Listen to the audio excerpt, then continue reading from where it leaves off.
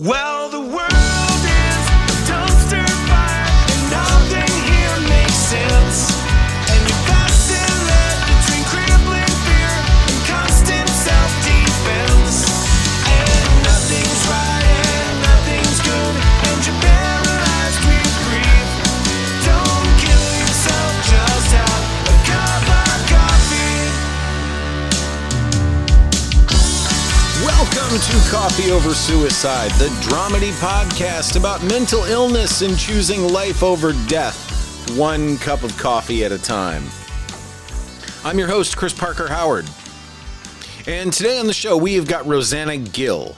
This is a fantastic conversation, so I'm not going to waste a lot of time up top before we get into it. Let me just say this. The Patreon is still active, alive, and well. And if you want to get yourself a mug just like this one, only exclusive for Patreon members, go ahead and go to Patreon and search for Coffee Over Suicide. You'll find me there. You can also get all kinds of other things just for subscribing for 3 months. It doesn't cost a whole lot of money, and it helps me keep the lights on here. So I'd appreciate it. What else? What else is going on? The meeting on Thursdays is still happening, so every Thursday, if you want to get involved and come to what is considered to be a group therapy meeting without a therapist, go ahead and come to the Coffee Over Suicide Zoom meeting, which happens each and every Thursday, twice a day. So go to meetup.com/coffeeoversuicide and you will find it. So, all of that out of the way. Happy New Year! Welcome to 2023. Happy to have you. This conversation with Rosanna Gill is fantastic. It is one of my favorites that I've done, and I think that you're really, really going to love it as well. So I'm going to stop talking right now, and we're just going to get into this conversation. So let's talk to the amazing Rosanna Gill.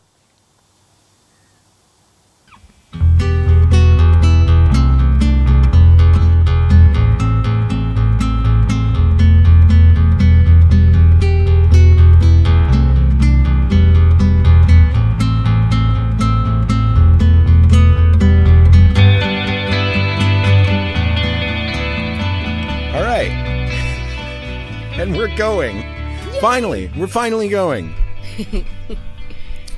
Welcome. What's going on, Rosanna? Hi, how are you? Oh, I am. I'm good enough. Let's call it good enough. I like that. Yeah. So what's happening today? First of all, where am I talking to you from? Oh, so I live outside of Boston in Watertown, Massachusetts. Nice. What's that like? Cold. I do remember the East Coast. I used to play in a band, and we would tour around a lot. And I don't remember the place we played in Boston. It was not far. It was a divey little punk rock bar, kind of not far from the ballpark. Mm-hmm. Near Fenway. Yeah. And I cannot remember the name of the place, but it was definitely wild. We have a lot of memories of the guy that ran the joint that we called Cokehead Dave. So lots of stories.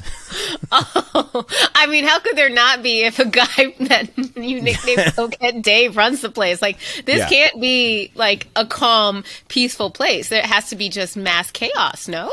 Yeah, it just sort of felt like, I mean, mass, no pun intended, but the thing that was really fun about it was that he perpetually had a vein sticking out of his neck, and it was like his speaking voice was as if you were in another room, no matter what, like everything. And it was like he couldn't talk straight. I mean, everything he said was like, "Oh, this fucking guy, he's bringing me the beer later, and I don't know what I gotta, I don't know what I gotta do to get those contracts set up straight. But this guy, he's fucking me all over the place with this beer. I don't understand.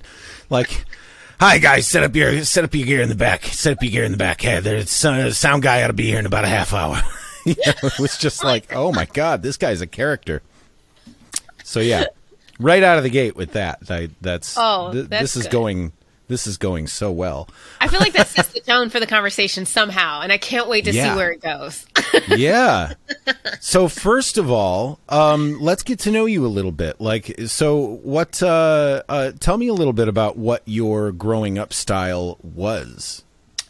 So it was completely normal to me, as we all experience, right? And I only later found out that maybe wasn't completely normal. And that's not true. I think I obviously knew to some extent. But so I grew up an only child, and one of my parents was dealing with mental illness. And I never knew what that meant as a kid. I mean, I knew that we said that's what it was.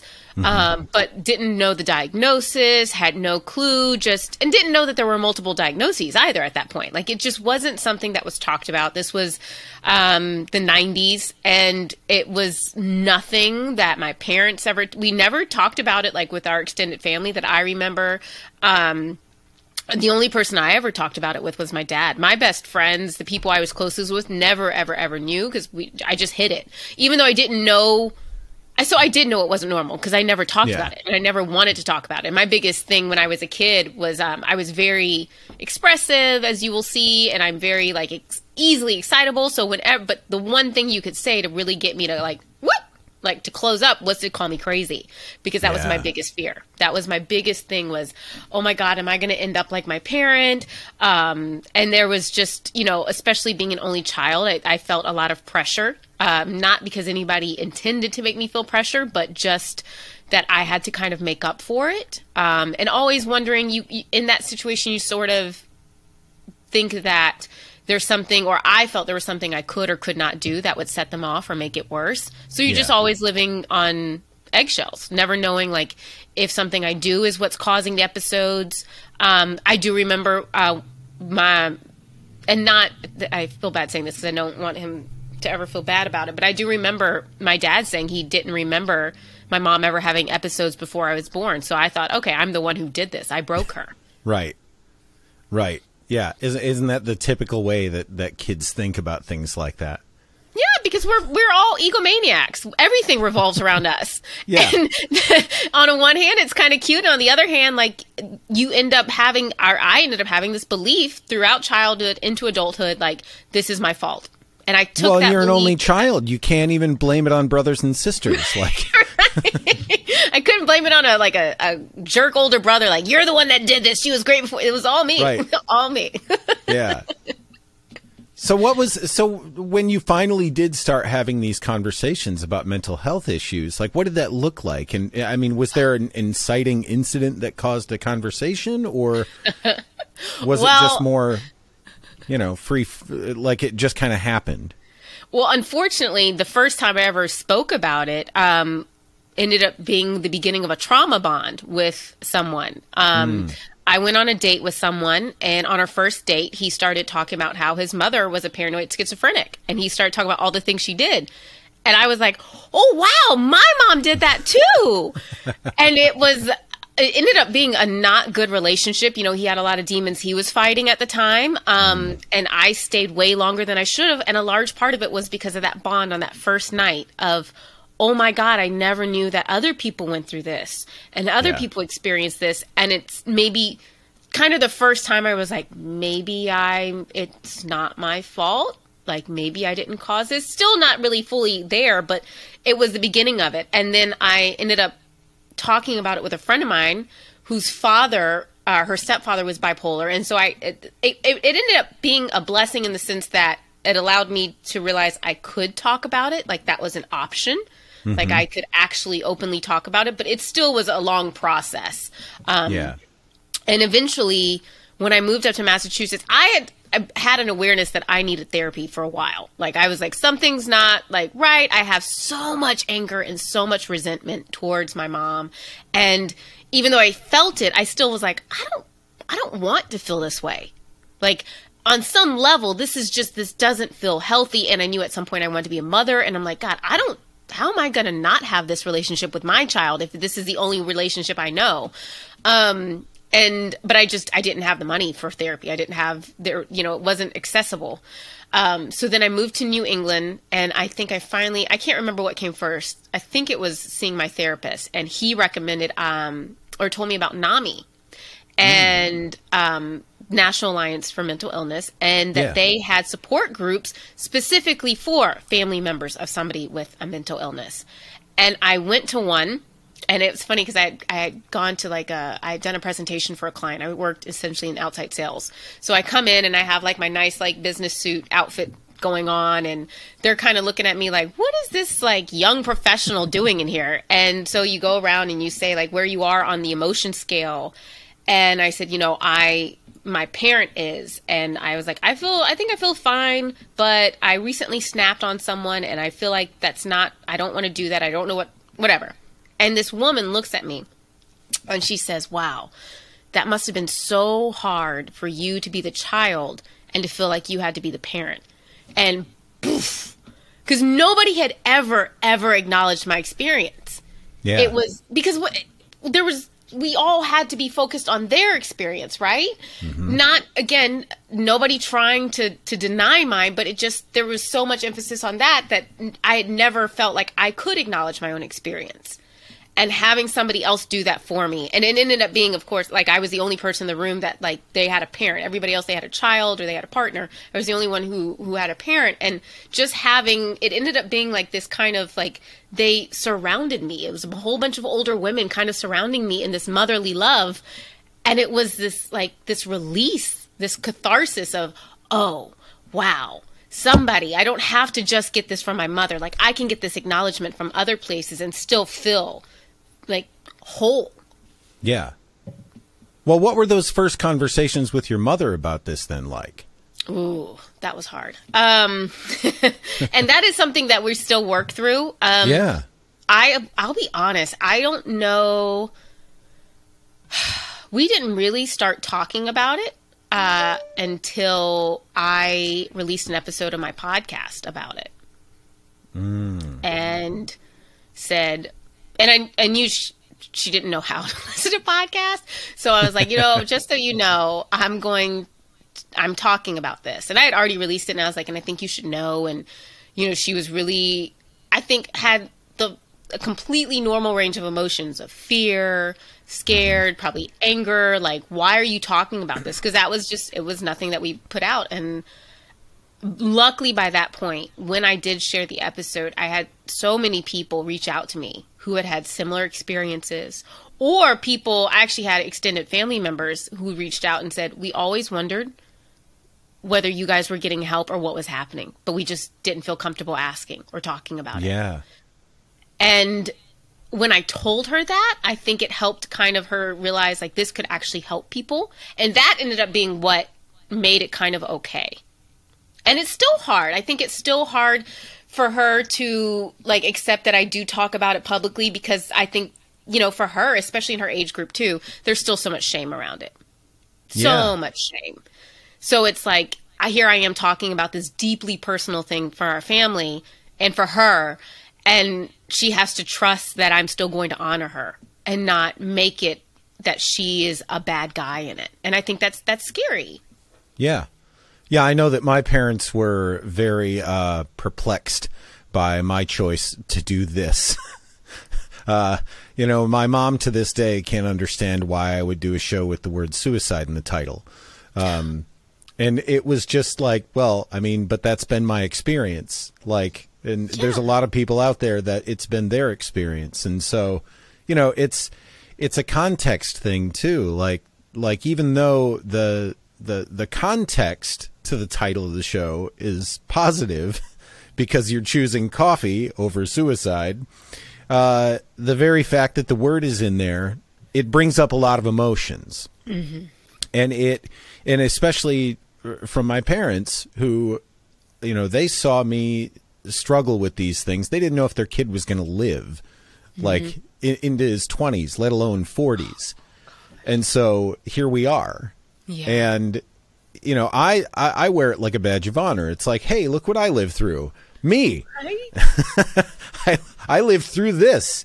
So I feel like having conversations about things and bringing them into the sunlight is a really good way to examine them and to have a deeper understanding of them so that they can no longer be traumatic or hurtful or painful. But I also understand that there's a certain generation that, they just never did that. It's like, they didn't have time for that. It's like, you've got to get everything together. You've got to take care of people. You don't have time to take care of yourself, and you can't afford to show any weakness because people could take your life away from you. Yes. Yeah. Yes. And it's so sad that,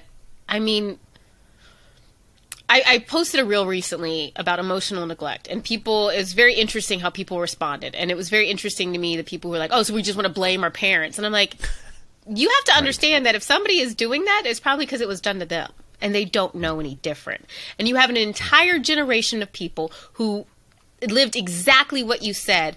And I think it's not about saying, oh, they messed up another. It's like, holy shit. How awful is it that you had an entire generation of people who were not allowed to feel emotions because it was like, it felt like life or death, that they were going through the same things that we go through, but there was no information available to them. They couldn't go Google a fucking symptom or wonder, you just had to clam up. And that became the badge of courage, is how much can you stamp down and push down without anybody knowing it, outside of the household. Yeah. Yeah. And even then, even within the household, yes. it's like, you've got to keep that stoicism up. You just got to keep it up. So what was the overall vibe in the household then? So, I know a little bit. So you grew up kind of religious, yeah? Yes. Yes. Very. Do you think that played a factor in any of that? Probably to some extent. I will say I think that one of my grievances with religion, or at least I don't know how all religions are, but I know Southern Christianity is very you take a mask to church. You never whisper anything. It's like someone's, how are you? Oh, too blessed to be stressed. It's very fake. And I think that kind of didn't help, and also there's this mentality that if you just pray enough, things will get better. And I ended up having a lot of anger because of that. And I think that's actually why my mom had a lot of anger about her illness, because she was doing all the things. She was such a great Christian, and yet this illness was wreaking havoc on her. And it's like, right. For what? Why? She didn't do anything to deserve this. And I remember I did this course through NAMI, and it was, I think, peer-to-peer or family-to-family. And again, it was going through and understanding mental illness and how it manifests and how it can happen and all the different symptoms. And if you're this family member, how this is probably going to color your experience.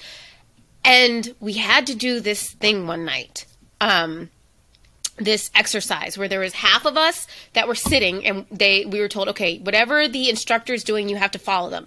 And then we didn't know what the other half of the class was going to be doing. So I was in the section where you had to follow the instructor. I'm a teacher's daughter. You give me something I have to do, I'm like, I'm going to do this perfectly. I'm going to follow the instructions. Yeah. The other group comes in behind us, and as I'm trying to listen to the instructor and do exactly as I'm told, the people behind us each had 2 or 3 lines that they had to just say over and over and over and over. And I wanted to scream. I wanted to run out of the room. And I remember thinking, oh my God, this is what my mom went through. And I remember all the times when I was a kid, I would try to talk to her and her eyes would glaze over, and I was so angry at her. And I remember leaving that session. I think I ended up having to leave that class early because I was angry. It was the first time I was able to voice my anger at God. And I was screaming at him. Why did you do this? Why did you do this? Because growing up, my mom would always bring God into the discussion and would make me angry. This isn't God. You did this. And this was the first time I was like, no, F this. I'm mad at God. I'm mad at everybody. And I will be honest, I don't even remember what the original question was because I just got so into talking about it. But well, no, but I mean, you nailed it really. I mean, because there's a lot of things with, because I'm not a religious person anymore, but I'm not one of those people that thinks there's no value in it. I just think that I think that there's a certain type. There's a certain type that is overwhelmingly harmful.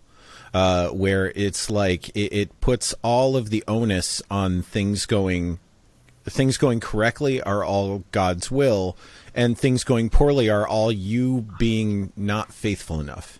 Yes. And Yes. that can be so damaging to a person. I mean, you take, and then you add in, misfiring neurons and chemicals that are not processing properly. It's like you add those things together and it's like, it's completely not your fault. If you're not making the right chemicals, store-bought's fine. Like, go get it. I love that. And I think some of it was religion. I also think for us as a family, we were, again, I think this comes back to the generational thing, the way that my parents were raised. And you don't talk about it. You just hope it goes away. Yeah. And that was our mentality. Like, my heart goes out to my mom because I think about, like, God damn, man, she had no support. Yeah. None. She was so completely isolated. And if anything, I know on some level she sensed that I was angry at her. She sensed that my dad was. Like, there was no support. And when you are trying to hold all of that in and keep that in and pretend it's just going to go away, when it is not, it just compounds the suffering.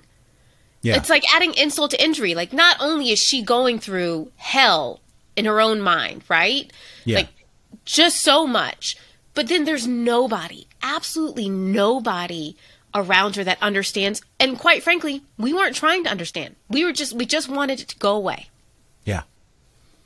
Well, then, so what about you? So, you've got this history with your mom. So you've got a mirror essentially that you can look at to say, this is what this looks like.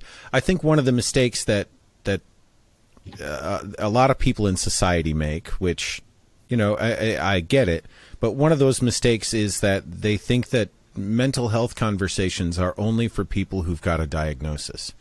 Mm-hmm. Mental health is something for everybody. I mean, because here's the thing, it's not really a matter of if you're going to get through life without being fucked up in some way. It's kind of a matter of how. What's going to be your flavor and to what extent?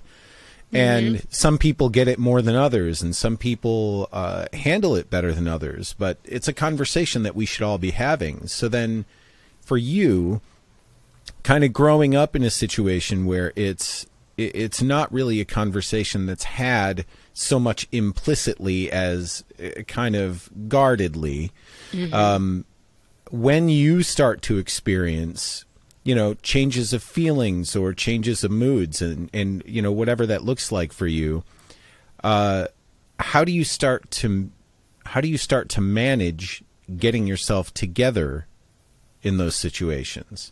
Ooh, that's a good one. And it's also very timely because I recently had, it was just a week ago or 2 weeks ago.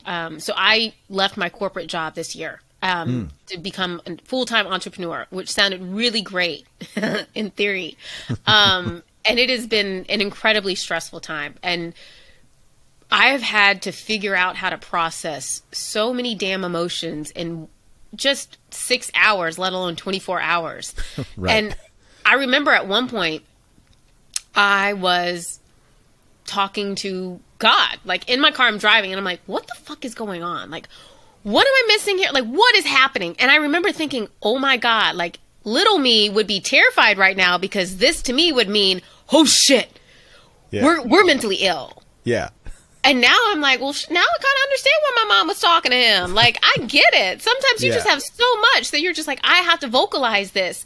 And there was something, one, it was such a full circle moment. And two, it was like, man, that just to me speaks to the importance of people learning how to process their emotions in healthy ways, and also not shaming the different ways that people have to process it. Yeah. Like, what works for me one day may not work for me the next. I am still figuring it all out and trying to process as best I can. But I will say, if ever I thought that there was so much more reason to talk about this stuff openly, it's been, one, understanding my family's experience, but also having compassion for my own. Yeah. And I'm not going to exist for 30 years thinking I have to keep all this in by myself. I saw what that did. Yeah. Yeah, you know, there's a reason they call it a toolbox. You know, like when you're talking about your different faculties that you've got, it's like, you know, this coping mechanism is not going to work for this thing. So let me spread this stuff out on the blanket and see what works today. That was one of the hardest things for me to figure out when I was growing up with all of this. I mean, I grew up primarily in the 90s when people were just starting to figure all this stuff out. Mm-hmm. And so there was a lot of trial and error. But I didn't have an understanding that, you know, the pills and psychiatrists and psychologists and I didn't really know what the difference between any of it was.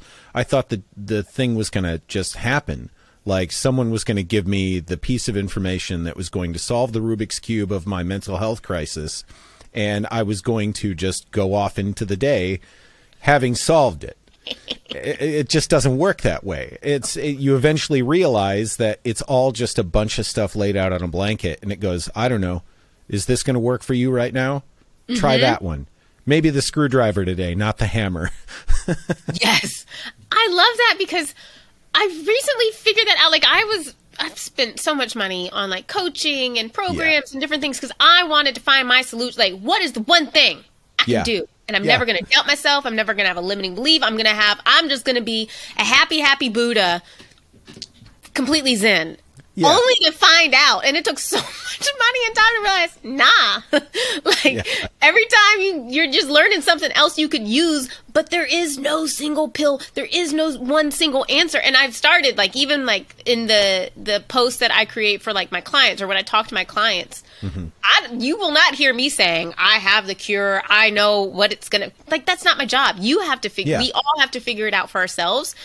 And we all have to kind of become our own healers. And I don't care whether you have a diagnosed mental illness or mental health issue. I don't even want to say issue because all of us have mental health. It is part of being a human who humans. Yes. Oh my God. Thank you so much for saying that. That is one of the things that I feel like gets lost in the conversation all the time. It's like we were saying earlier, mental health is something that affects absolutely everyone. It's not just for people who've got a diagnosis. No. Yeah. No. So for you, also, I don't know if oh, sorry. No. I just wanted to ask because I'm so fascinated. So I've listened to your podcast and I know that you talk at great length about all of these things. As far as getting rid of the limiting beliefs and the negative self-talk and finding your self-worth after you feel like you've lost it, was there something in particular that finally clicked into place for you to allow you to start taking care of yourself in that way? Mm-hmm. Well, it's going to sound really maybe cheesy, but I had a breathwork session, a guided breathwork session.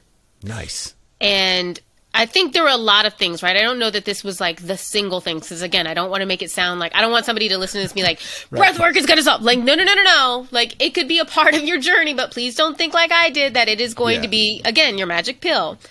But I did have a series of breathworks where I had clarity on a lot of the shame that I've been holding.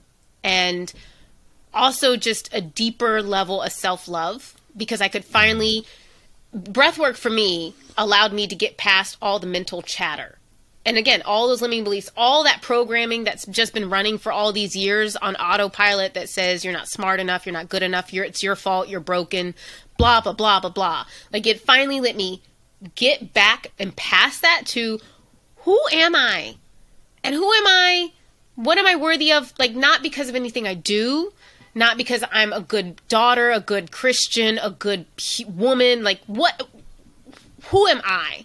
And it is something that I wish everybody could experience at least once. And it doesn't have to be through breathwork, but that feeling of, oh, I'm good. Like, I am worthy. I am enough. I am everything that I need to be, just as I am, is truly, I know it's going to sound so cheesy, it's magical. It's magical. And I have to sometimes remember that, because I obviously still have days and times when I'm humaning and I don't feel that, where I have to remind myself. And like, I will say it like a mantra: I deeply and completely love and accept myself. I deeply and completely love and accept myself. Like, I will say it 10 times just to like remember that, because you're worthy of being loved. You're worthy of loving yourself. You're worthy of showing yourself grace, all those things. But it was huge for me. And it's something that, again, it's like showering, right? Or like when people are like, why am I not motivated every day? And Zig Ziglar, who I don't know if anybody listening to this knows who Zig Ziglar is, but he's a sales guy. And he would always say, it's like showering. Motivation is like showering. You can't do it once and think you're good for 7 days. Like, you have to keep doing it. And I think that's the exact same thing with anything, whether you want to believe you're worthy, whether you want to believe that you are totally fine to be struggling one day. Like, that's just a part of the journey, and there's nothing wrong with that, and it doesn't mean you're broken or that you're doing it wrong. Wow, that is so well said. I could talk to you until the cows come home. We'll definitely have to have you back on. This has been an absolute blast. Thanks for talking to me today. Oh, you're welcome. I have a question for you. Yeah. Because this is something I've wondered, and it's something that I have to admit I don't know how to fill. So when I say the term mental illness, yeah, what does that make you think or feel? Because I don't like it personally, and I don't know what term to use, but to me, especially the more I've understood about different diagnoses, I don't think they're an illness. I think they're an adaptation. Ooh, I like that. Yeah, I've never heard that said before. I'll tell you my thought on it, because I say mental illness all the time. I've kind of come to a place where I sort of own it. And so for me, it's like any other disability that someone might have. It's like, well, yeah, I recognize, the limitations and, the things. Everybody's got their stuff. It doesn't make you more or less than. It just means like, oh, I have this, but like, for example, like I have bipolar disorder, but I am not bipolar. It's like I've got an illness, and it requires management. And in my case, it requires management through coping mechanisms and medications and things like that. Because otherwise, just to pretend that I have to pretend that I don't have some kind of an illness would be to the detriment of myself and those around me. But I suppose you're right. Another way to phrase that would be an adaptation, because a lot of these things do. I mean, depending on what it is, sometimes it's chemical, which can also be caused by a traumatic event. You can rewire your brain to do things wrong. You just can. If cognitive behavioral therapy has taught me anything, it's that the very act of thinking can change the shape and size of your brain. Even it's a complicated thing. But there's so much to it. It's not really something that's so easy. But yeah, the word illness, I guess to me, it does carry a bit of stigma with it, does it not? It seems like it does. So for me, it was kind of like a way of owning that and making it mine, like and letting it be a feature, but not a definer. If that makes any sense. I love that. And I also love the distinction of I have this, I am not it. Right. That's you are powerful. not your diagnosis. No. No. I love that. Thank you. Thank you. What did I tell you? Wasn't that great? I absolutely adore that conversation. We're going to have her back on so that we can continue. I know it wasn't nearly as much as any of us would have liked, so we definitely are going to have her back. If you want to get some more Rosanna in your life, and I know that you do, just go to rosannagill.com. You can find out all of the information, other podcasts that she's been on, speaking engagements, everything. As for me, you can always go to Patreon and find out what's going on in my brain and in my head. And if you subscribe for 3 months at the $15 level, you will get a mug just like this one.